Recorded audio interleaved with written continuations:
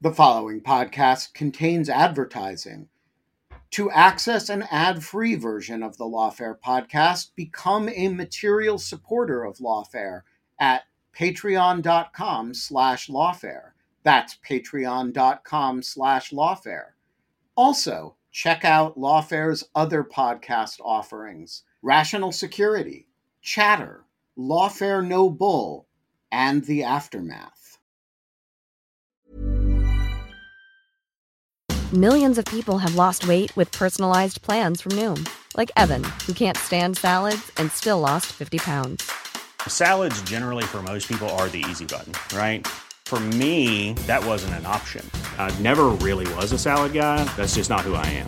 But Noom worked for me. Get your personalized plan today at Noom.com. Real Noom user compensated to provide their story. In 4 weeks, the typical Noom user can expect to lose 1 to 2 pounds per week. Individual results may vary.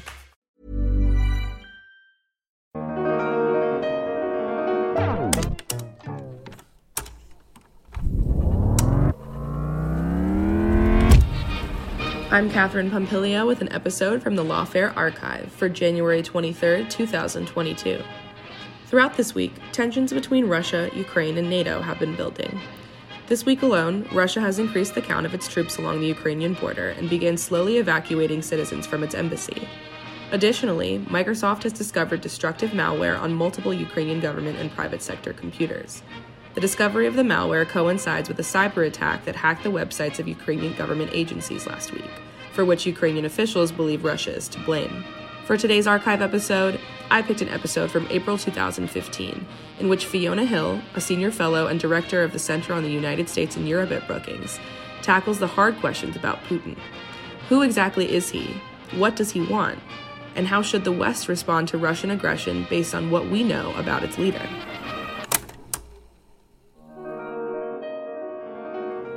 I'm Cody Poplin, and this is the Lawfare Podcast, April 4th, 2015. That was Fiona Hill you just heard, co-author of Mr. Putin, Operative in the Kremlin, and a senior fellow at Brookings. With a tenuous ceasefire holding in Ukraine, we asked Fiona onto the show to discuss the man behind the unrest, Vladimir Putin. Who is he? What does he want?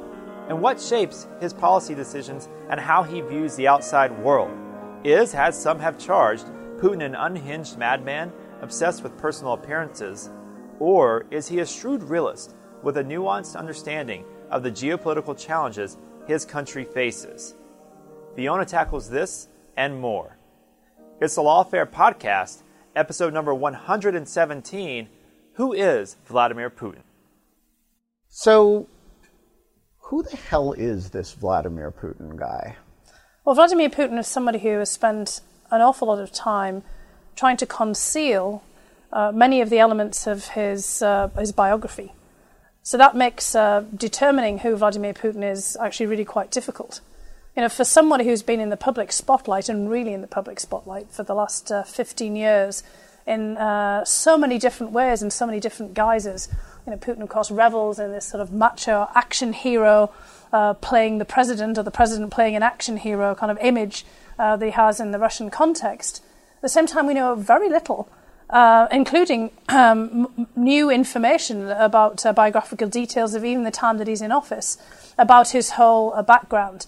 For example, you know, we didn't really know what was going on with his marriage to his wife Ludmilla until he basically announced, or she announced with him, that they were getting divorced a year or so ago. She disappeared completely from the spotlight, no information on her whatsoever, in spite of the fact that technically she was the First Lady of Russia.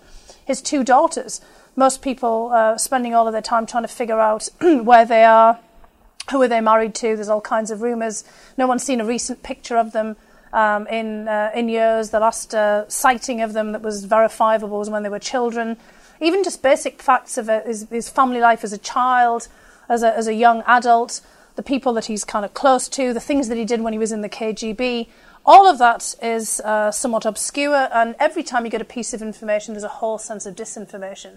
So on the one front, Vladimir Putin is somebody who plays multiple roles. He is a person who hides, you know, his true identity, plays multiple roles in the guise of president, but certainly has some things that we can kind of say about him that we know, for example, that he was in the KGB for a long period of time. He tends to think like an operative and act like an operative in that sort of sense of somebody who's come up through the rank and file in the back corridors of an intelligence service.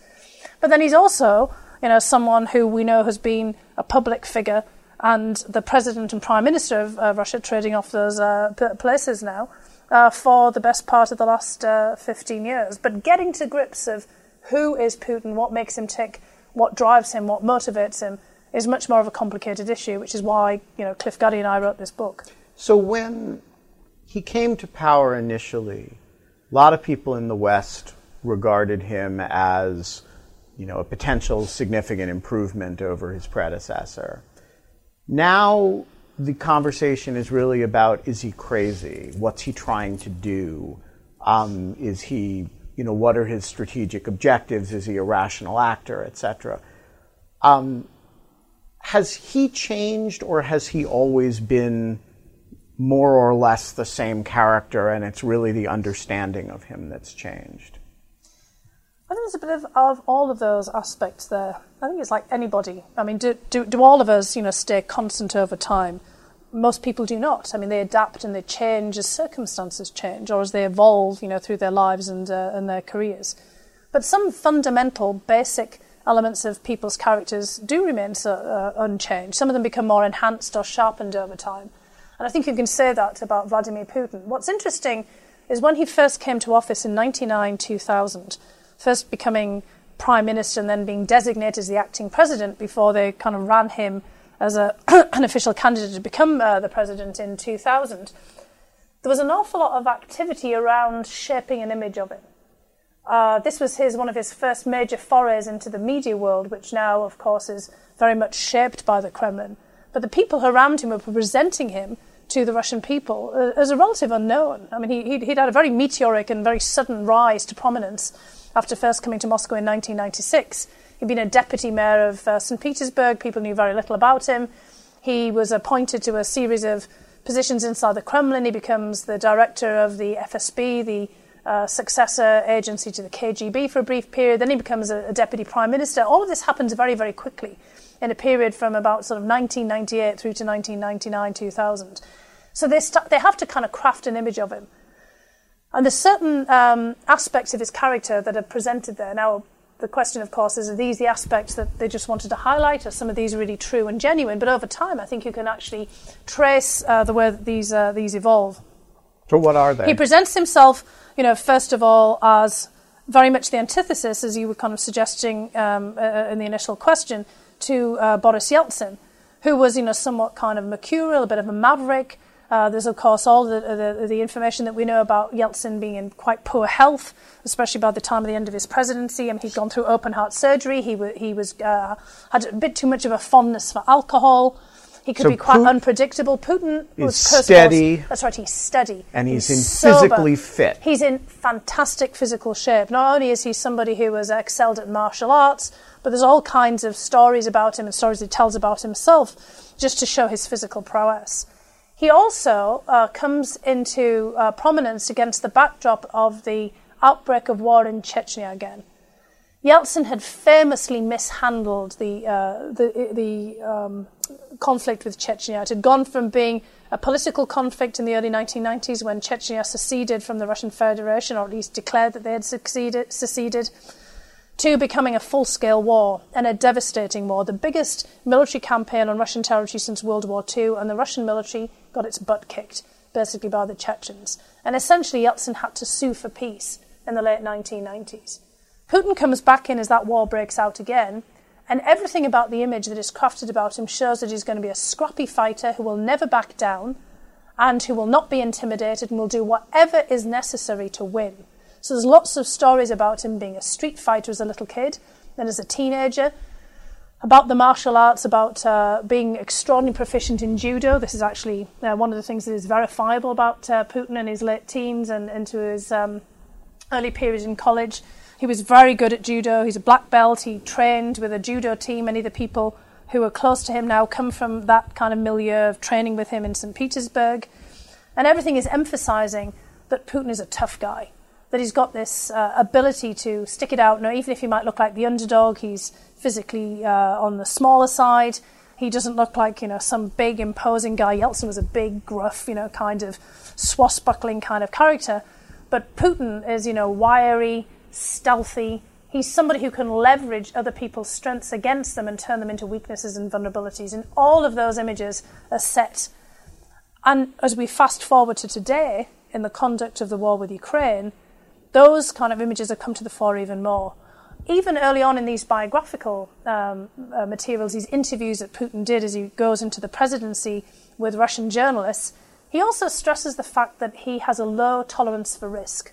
There's all these stories about Putin being analysed within the confines of the KGB, these psychological profiles. It's only the stories come from him, it has to be said, and some people that he carefully selected to be interviewed for these articles early on in his presidency, that talk about his lower, his high tolerance, I'd say, for risk, his lowered sort of sense of danger.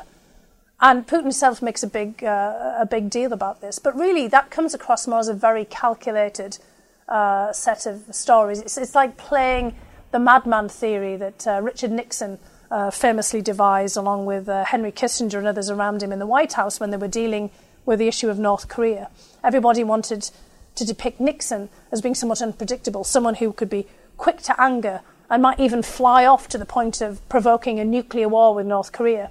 And Putin likes to create that same kind of image. The very final scene in this semi-autobiographical book that was published out of these articles that produced at the beginning of his presidency has Putin driving along with his judo instructor in a car and reaching out of the window, and he's in the driver's seat, to pluck a piece of straw or hay from a passing truck.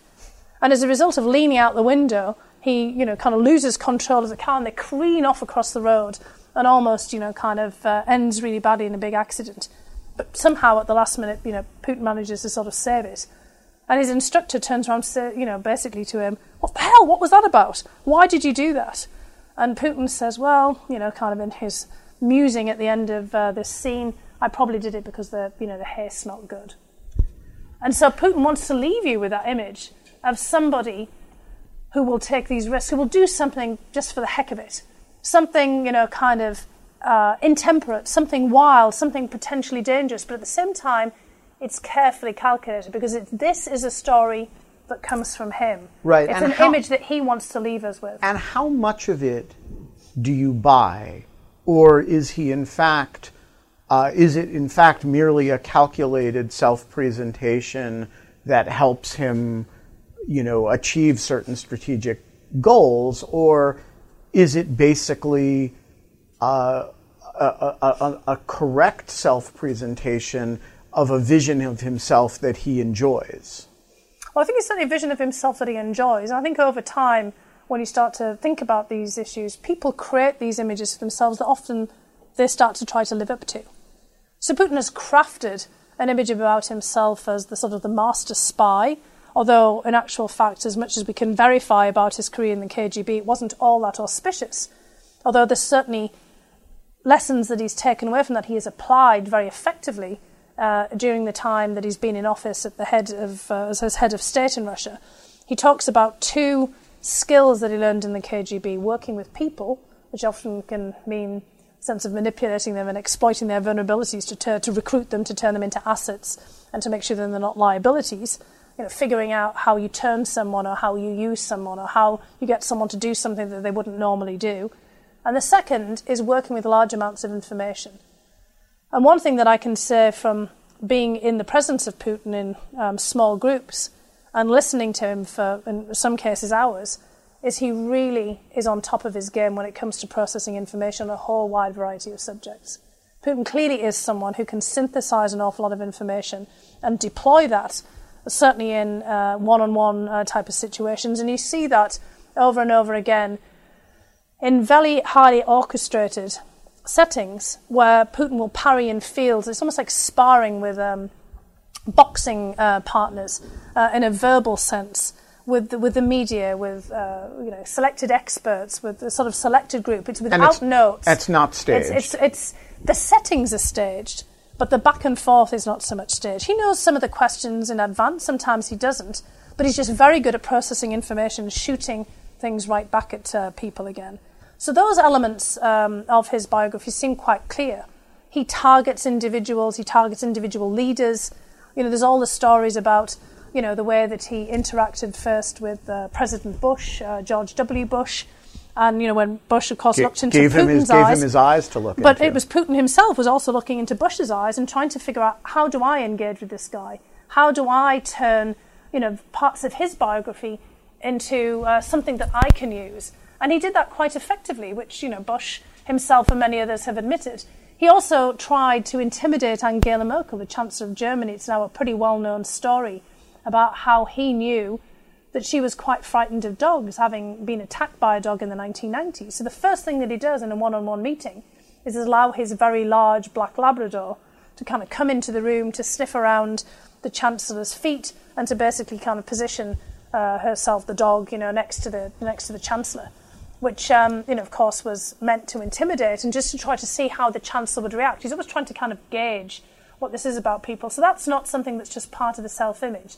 But then this macho aspect, this playing the fighter pilot, the fireman, the race car driver, the ice hockey player, in addition to being the judo, that is all kind of part of an act, but he tries to live up to it. So what's interesting about this is when you can go around and ask people to verify certain parts of, the sort of Putin story.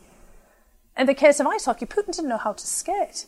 So he sought out a very famous Russian ice hockey player and coach and asked him to teach him to skate so that he could play ice hockey. Because it's a big combat, macho sport in Russia as much as it is in the United States and Canada. So Putin wanted to be proficient. So each time that he does one of these stage stunts, and they're very staged, he admits it, sometimes he comes up with them, he does his homework. He doesn't just, kind of appear and, sort of sit in a tank. He does all of his homework to, know what's going on here. So he kind of rises to the occasion. He role plays, but he does it with a certain degree of skill. And how much of it is for his public imaging purposes, and how much of it is self-imaging? Well, I think that's always one of those things that psychologists would find very hard to parse, because once you start to get into that role and you are the stage persona, you often live up to it as well. I mean, we know that from so many different settings.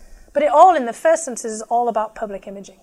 So when it's meant to create connections with very clearly defined parts of his constituent base inside of Russia, and also to a kind of appeal across Russia to all kinds of different groups, to show them a degree of respect and to engage with them and to basically get them to support and to basically validate not just his own image and his presidency, but many of the policies that he's trying to effect.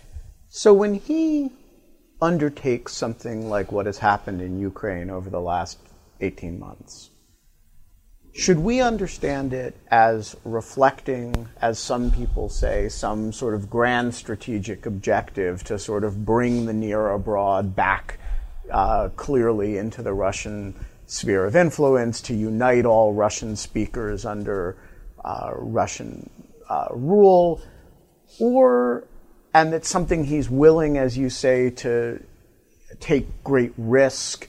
It's like driving by the hay.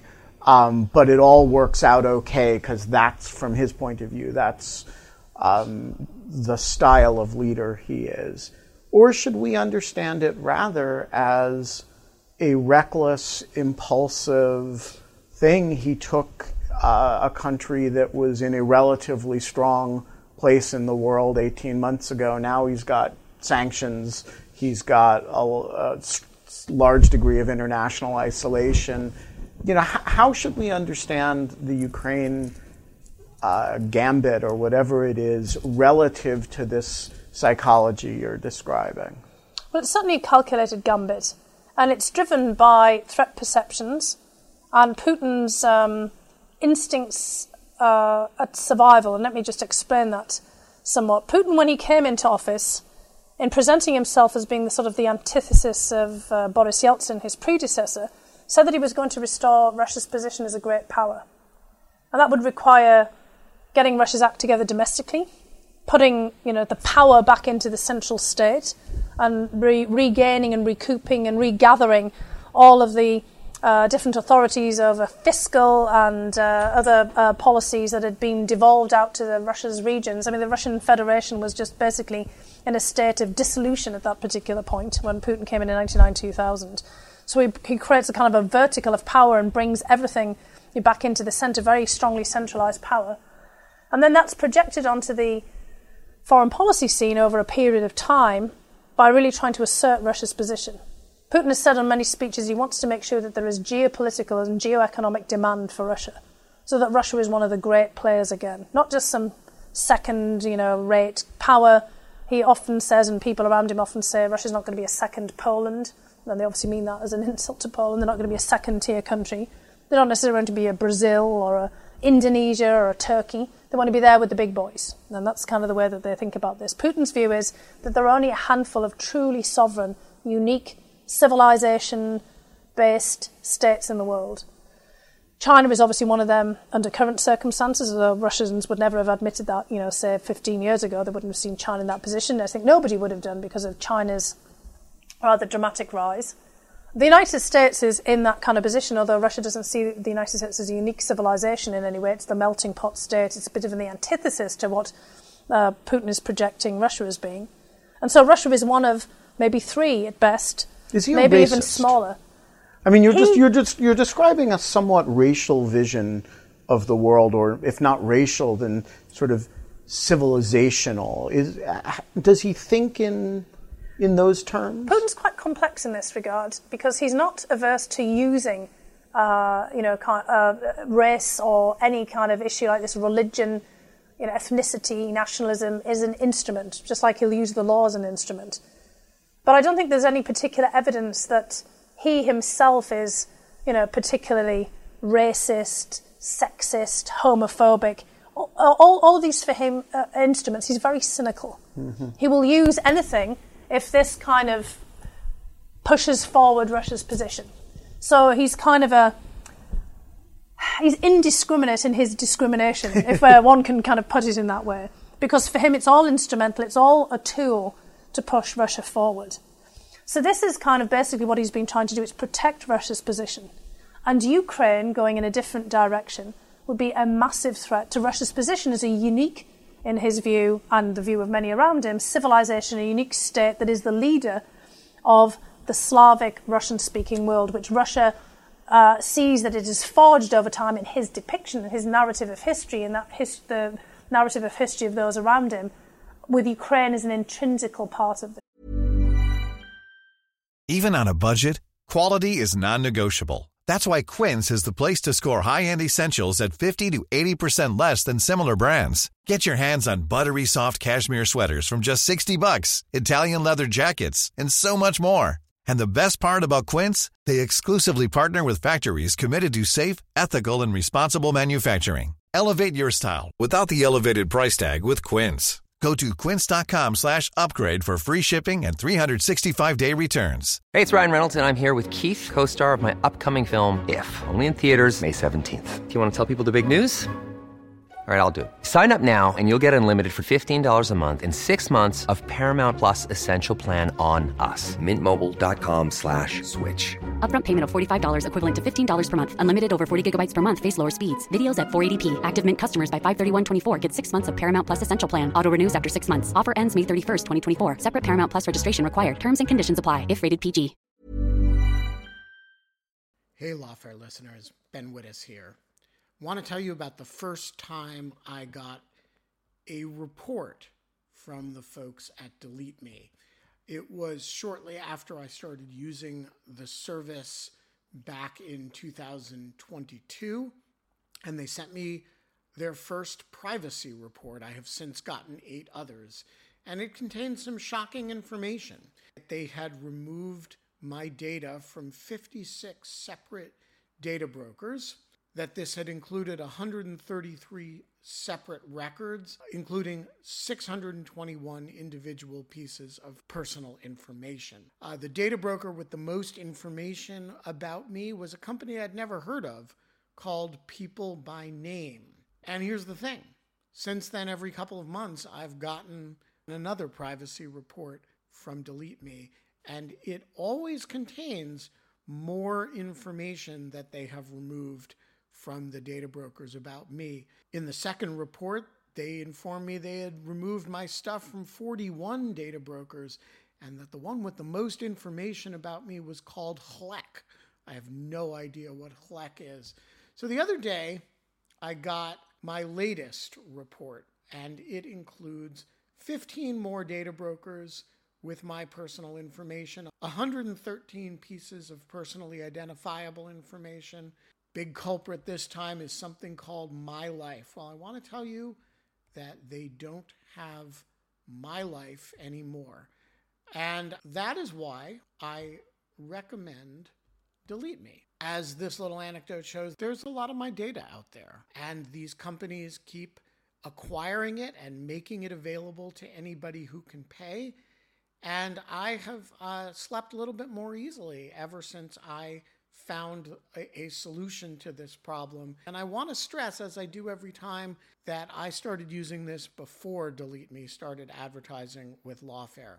Delete Me finds and removes any personal information you don't want online, and it makes sure it stays off. And that's the point of this little story, that, they keep coming back. You can get it removed once, but they'll put it back, and then Delete Me comes and takes it off again.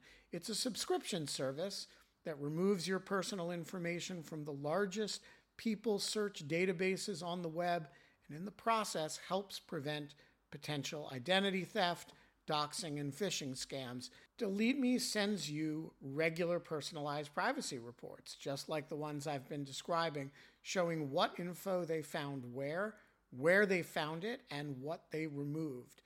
And critically, as this story reflects, it isn't just a one-time service. It's always working for you, constantly monitoring and removing the personal information you don't want on the internet. It does all the hard work of wiping you and your family's personal information off the web. Data brokers hate Delete Me, which is why I like it. Your profile is no longer theirs to sell. So take control of your data and keep your private life private by signing up for Delete Me, now at a special discount for our listeners. Today, get 20% off your Delete Me plan when you go to joindeleteme.com/lawfare20 and use promo code lawfare20 at checkout. The only way to get 20% off is to go to joindeleteme.com/lawfare20 and enter code lawfare20 at checkout. That's joindeleteme.com/lawfare20, code lawfare20. Now back up and explain why Ukraine is a threat to that vision. I look at Ukraine and I see a sprawling, dysfunctional, semi-failed state that has never managed to really enter the post-Soviet era. It's never been able to, pay its bills, employ its people. I don't look at it as a threat to anything. Well, as far as Putin, and again, many around him are concerned, I just want to stress here that Putin is emblematic of a far larger cohort of people who think in very similar ways. Today's Russia is the inheritor of the Russian Empire, but also of the vast space of the Soviet Union. And in that context, in the narrative that they have spun that justifies Russia's position in the world as a great global power, not just as a regional player, the vast territory that was conquered over several centuries by Russia, that became part of the Russian Empire, is a very important pillar of Russia's contemporary position. In most Russians' view, Russia is a country with a great imperial past that has never disappeared from the world stage. China would be another, although China's borders have obviously shrunken and enlarged in a similar way. I mean, a lot of Chinese territory today actually happens to be in Russians' territory in the Russian Far East. And we know that China has a very similar perspective of being the Middle Kingdom that has sort of stayed there in some form since for several millennium. And that's kind of the Russia's view as well. Russia has actually been very successful in terms of an imperial power that has never quite disappeared. Austro-Hungary has gone, Germany has been carved up over time and has come back together. The Russian Empire, has persisted where the British Empire, the sun set on it a long time ago, and other, great Ottoman Empire, right. Persian Empire, those have all disappeared, but Russia is still there. And Ukraine is part of that, the territory of Ukraine. Ukraine, the very name, comes from the borderland. It's the krai, the edge, the outer edges of the Russian Empire. And of course, the borders of different points encompass large parts of what is today modern Poland, the Baltic states. Finland was part of that Russian Empire. At different points, other empires. The Swedes had an empire that could encroach down to some of this territory. It wasn't the Ottomans. The Persians at different points. But in the Russian narrative, there is a permanence of Russia the state. And Ukraine is intrinsic to this, at least certain large swathes of Ukrainian territory. One of the great battles that really cemented Russia as a European empire was under Peter the Great, the Battle of Poltava in 1709. That was fought against the armies of Sweden.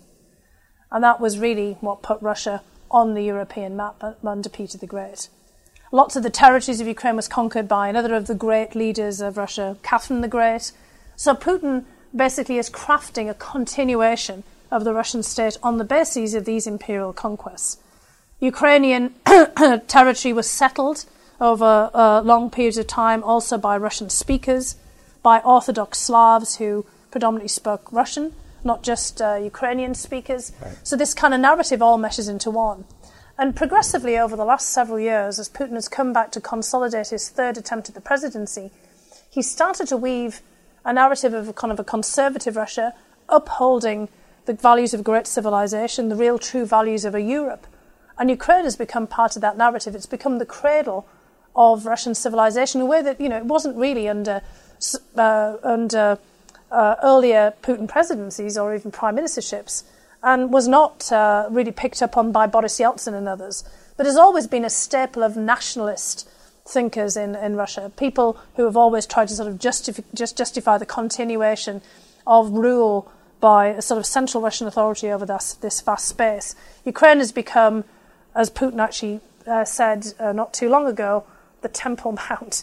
Crimea, in particular, has been the kind of cradle of this newly narrativized Russian civilization with the Russian Orthodox Church at the center of it. Crimea, by repute, in a certain of legend, is the place where Grand Prince Vladimir Putin's namesake, was Christianized, was baptized. So again, this is all a weaved narrative, and in many respects, it's instrumentalized history. Putin has deliberately, produced a new narrative to justify the legitimacy of the current Russian state that weaves all of these things together, which makes the idea then of Ukraine deciding that it doesn't want to be part of this narrative. And many parts of Ukraine wanting to go off in a different direction, extraordinarily threatening. It's also threatening from an economic point of view and a much more practical, beyond this kind of meta-narrative perspective. Because as Putin came back into the presidency in 2012, the Russian economy was looking at hard times ahead. Irrespective of everything that's happened with sanctions and oil prices, it was running out of steam. The people in Putin's inner circle, who were the real experts on the economy, and there really are some extraordinarily competent economists in Russia, were already predicting that over the next several years, from 2012 onwards, Russia's growth was going to stall. They'd kind of run out of the various engines and drivers of economic growth, and they were going to have to put the Russian economy onto a different footing. And part of that idea was to create a sort of protectionist belt around Russia, bringing back in as much as possible the other former states of the Soviet Union that were still very closely tied to the Russian economy. And Ukraine was obviously the most important of these. It's the largest regional economy. There's still incredibly tight links between Ukrainian industry and the defense sector, manufacturing sectors, and Russian industry. And so, obviously, the idea was that Ukraine would be an intrinsic part of a new Eurasian Union with Russia at its centre. So the idea that Ukraine also would flirt with joining an association agreement with the EU and then sort of rejecting a model that Moscow was promoting was also deeply threatening. So there are all kinds of different ways in which it was seen as threatening. And also, Russians have tended to believe that the incursions, in their view, of NATO and the EU institutionally, politically, economically, culturally, into that space is also deeply threatening because it provides a counter-narrative. It provides a different vision for the future, What Putin is basing his vision of the future on is a reinterpretation of the past, a past where Russia is at the centre of a kind of Eastern Europe, a union of Eastern European states, with Moscow very much firmly at the centre, that is really kind of being the guiding factor in terms of politics, culture, language, politics, security, you name it, and the economy. So you mentioned earlier, tantalizing fact to our listenership, that Putin has a very instrumental view of the law. He's behaved unusually for a dictator with respect to legalisms. He stepped down from the presidency in conformity with his constitution. He has tended, rather than simply lock people up, to develop real criminal cases against them. He's seemed to observe the formalities of democratic processes even while ripping apart Russian democracy. Yet you described somebody who's a daring risk-taker, tough guy, conservative with a vision of empire, right?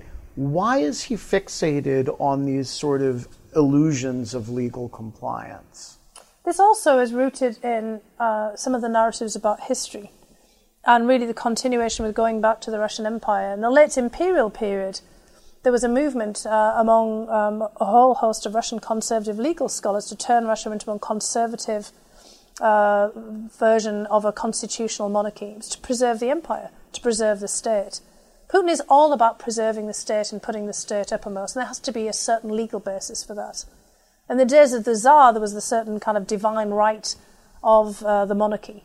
You can't, in a modern period, base that on some divine right anymore. So you have to create a secular form of divinity, and that was going to be the constitution. And the 1993 Russian constitution, which Putin's very strong presidency is based on, is, in many respects, the culmination of all of those earlier efforts in the late Tsarist period to create a constitutional monarchy. The people who drafted that constitution, which actually included Anatoly Sobchak, Putin's former boss as the mayor of St. Petersburg, but also his former law professor from Leningrad State University, they were all experts on the conservative legal scholars of the late Tsarist period. And they picked up on many of their precepts. And if you talk to the people who helped draft that constitution back in the 1990s, which was presided over by Boris Yeltsin, they really had in mind a constitutional monarchy, to make the presidency a very strong presidency that was underpinned by the constitution, and not by political parties or by other institutional arrangements. And this is why Vladimir Putin stepped away from the presidency for that period in 2008 to 2012 to preserve the sanctity of the Russian constitution. It's the divine secular basis of a very strong Russian presidency, which is not rooted in a political party, is not rooted in a parliament, is rooted only in the documentary basis of on the legality of the Russian constitution, and then the popular acclaim of the people. It's very much a kind of a charismatic presidency that is based on popular appeal. That's why they take elected king. Exactly. I mean, it's like those. In fact, it was Poland, interestingly, that did have an elected monarchy. Back in the day when Poland, was at once whole and existing in between the sort of the various Germanic and principalities and kingdoms and the Russian Empire. The Poles very famously had an elected monarchy. It was very weak, but in the Russian case, the entire intent is to make it very strong. Now, while Putin was out of office, still in power, but as prime minister, the terms in which the presidency was affected were extended under Dmitry Medvedev as president from 4 to 6. So now you can basically see a situation in which Vladimir Putin could technically now be president for a full 12 years if he does full 2 terms of this round of the presidency before he has to step away again, which would take us out to 2024. So this is a presidency which is above the fray. No political party basis, and there is no way to basically oust Putin from this presidency other than something which falls within the purview of the constitution, which is very hard to envisage. If he loses all of his popular acclaim. And so law, again, is a very important instrument, and the most important of all of these is the Russian constitution. All of this makes his disappearing act a few weeks ago for more than 10 days or something puzzling. Do we have any insight at this stage into what he was up to? We don't. But I mean, there's all kinds of different theories, you know, sort of going from infighting, you know, in the inner circle to more scurrilous, you know, ideas that he was attending the birth of a love child in Switzerland with, you know, a rumoured a mistress that, you know, often kind of, you know, features in the sort of like tabloid, you know, equivalent press. To the other, you know, more prosaic issue that he could have been incapacitated, sidelined by a nasty virus, you know, which I think we can all relate to. You know, but also, you know, he wouldn't want to appear in public looking ill and infirm in any way, because that, again, undercuts this image. Because part of going back to everything that we've been discussing about the power of the presidency is the president should appear to be a powerful person. Right. This is where lots of the rumours, I think, come in about, you know, his vast wealth.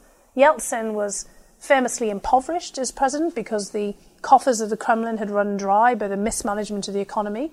He was in terrible health. He'd had open heart surgery in between his two electoral cycles and his second run of the presidency in 1996.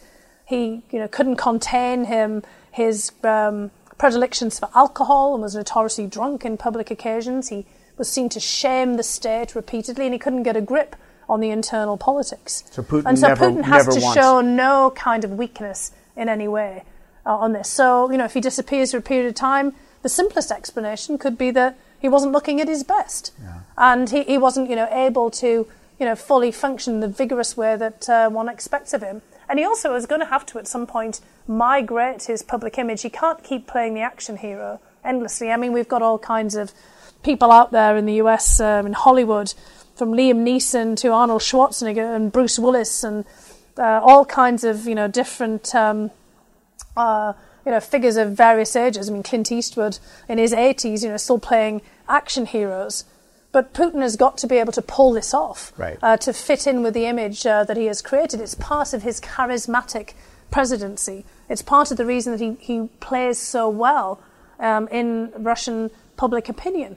So Russian public loves this. They love to see him outmaneuvering everybody and appearing tough. So bringing it all together, if you're a policymaker trying to understand what you can reasonably expect of him over the next 6 to 8 months or year, how does all of this understanding of his personality and psychology make you expect him to behave as the current, you know, Ukraine on the one hand, Iran, Syria, you know, all of these crises in which Russia is playing either a direct or indirect or a role, either cooperative with the United States or antagonistic to it? Putin tailors his approach to all of these issues, and depending on what he sees in Russia's interests. So everything is about Russia's interests first and foremost. He's never going to do anybody any favours. And he's always going to be kind of thinking in an opportunistic fashion as to whether a particular set of circumstances will move Russia forward or will be in some way damaging to Russia. So although he's got this kind of broader goal of maximising Russia's position and putting Russia in the best possible position, he will take any opportunity that comes along. So there's a certain large amount of tactical manoeuvring that's going on in Putin's case. He's always looking for an opportunity to sort of step in and to take advantage of a situation. So an awful lot of things depend on what we do and how we react to things. In the cases of Iran, for example, Putin wants to make sure that Russia has a seat at that table. That's the big kahuna in terms of the international diplomacy right now, along with Syria and other aspects of the Middle East. And Putin wants to make sure that Russia has a seat at the table, Russia can stop things that may be negative to its interests, and also that Russia is acknowledged as still being one of the big players in the UN and the Security Council. He's not going to give that up. So they're not going to just play the spoiler just to kind of get one over the United States on this issue, because they have to sort of rise to the big international stage and to be seen to be one of the peacemakers, the big negotiators, not just one of the, you know, kind of creators of mayhem on the other front.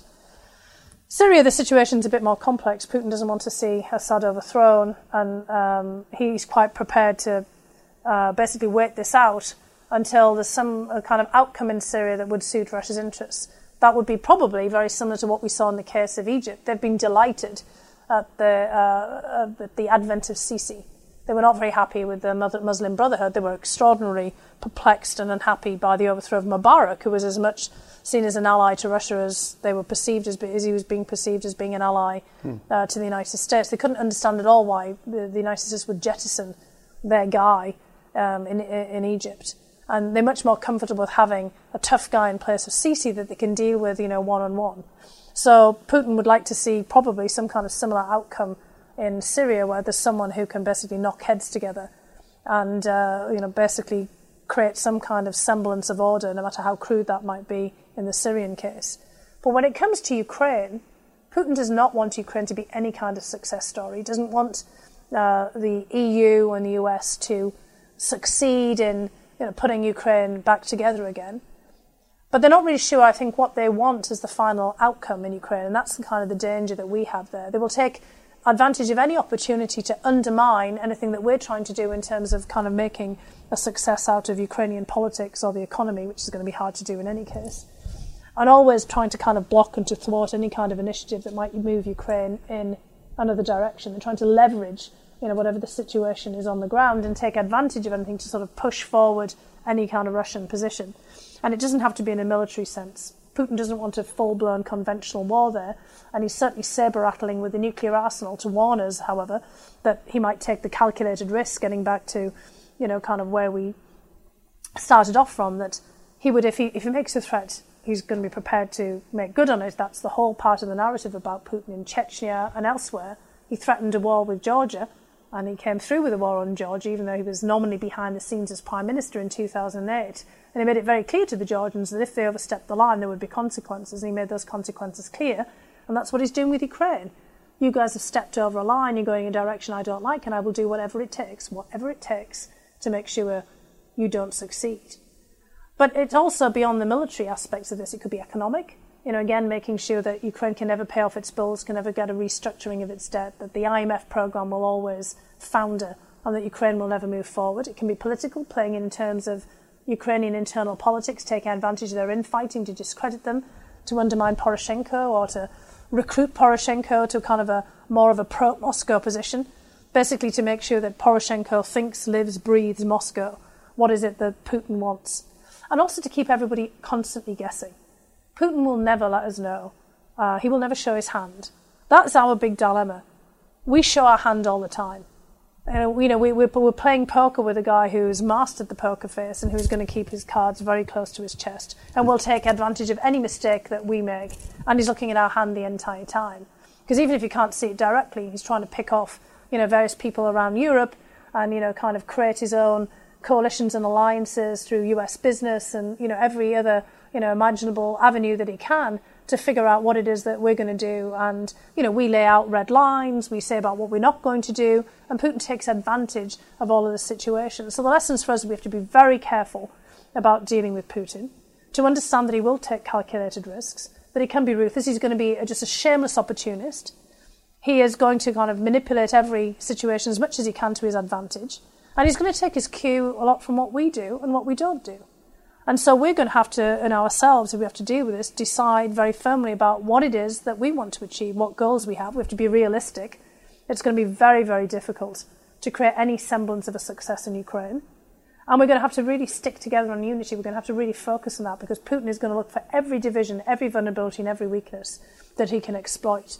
And overall, it's a Russia-first policy, and it's become very much tied now to Putin's own regime and his own personal survival, because he has now staked an awful lot by spinning these narratives about Russian history, the justification for the modern Russian state based on this long tradition going back to the empire and stretching through the Soviet Union to what happens in Ukraine. He's made Ukraine as much of now of a pillar of his policy, domestic and foreign policy, as oil and gas are the pillars of his economy.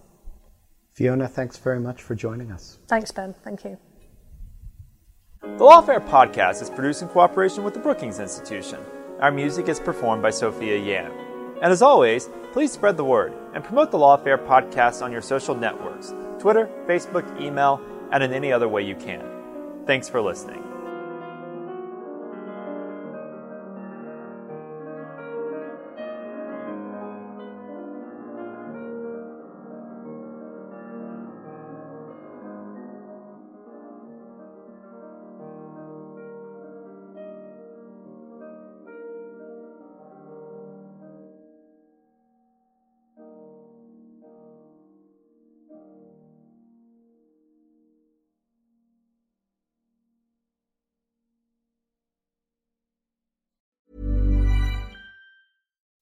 When you make decisions for your company, you look for the no-brainers. If you have a lot of mailing to do, Stamps.com is the ultimate no-brainer. Use the Stamps.com mobile app to mail everything you need to keep your business running with up to 89% off USPS and UPS. Make the same no-brainer decision as over 1 million other businesses with Stamps.com. Use code PROGRAM for a special offer. That's Stamps.com, code PROGRAM.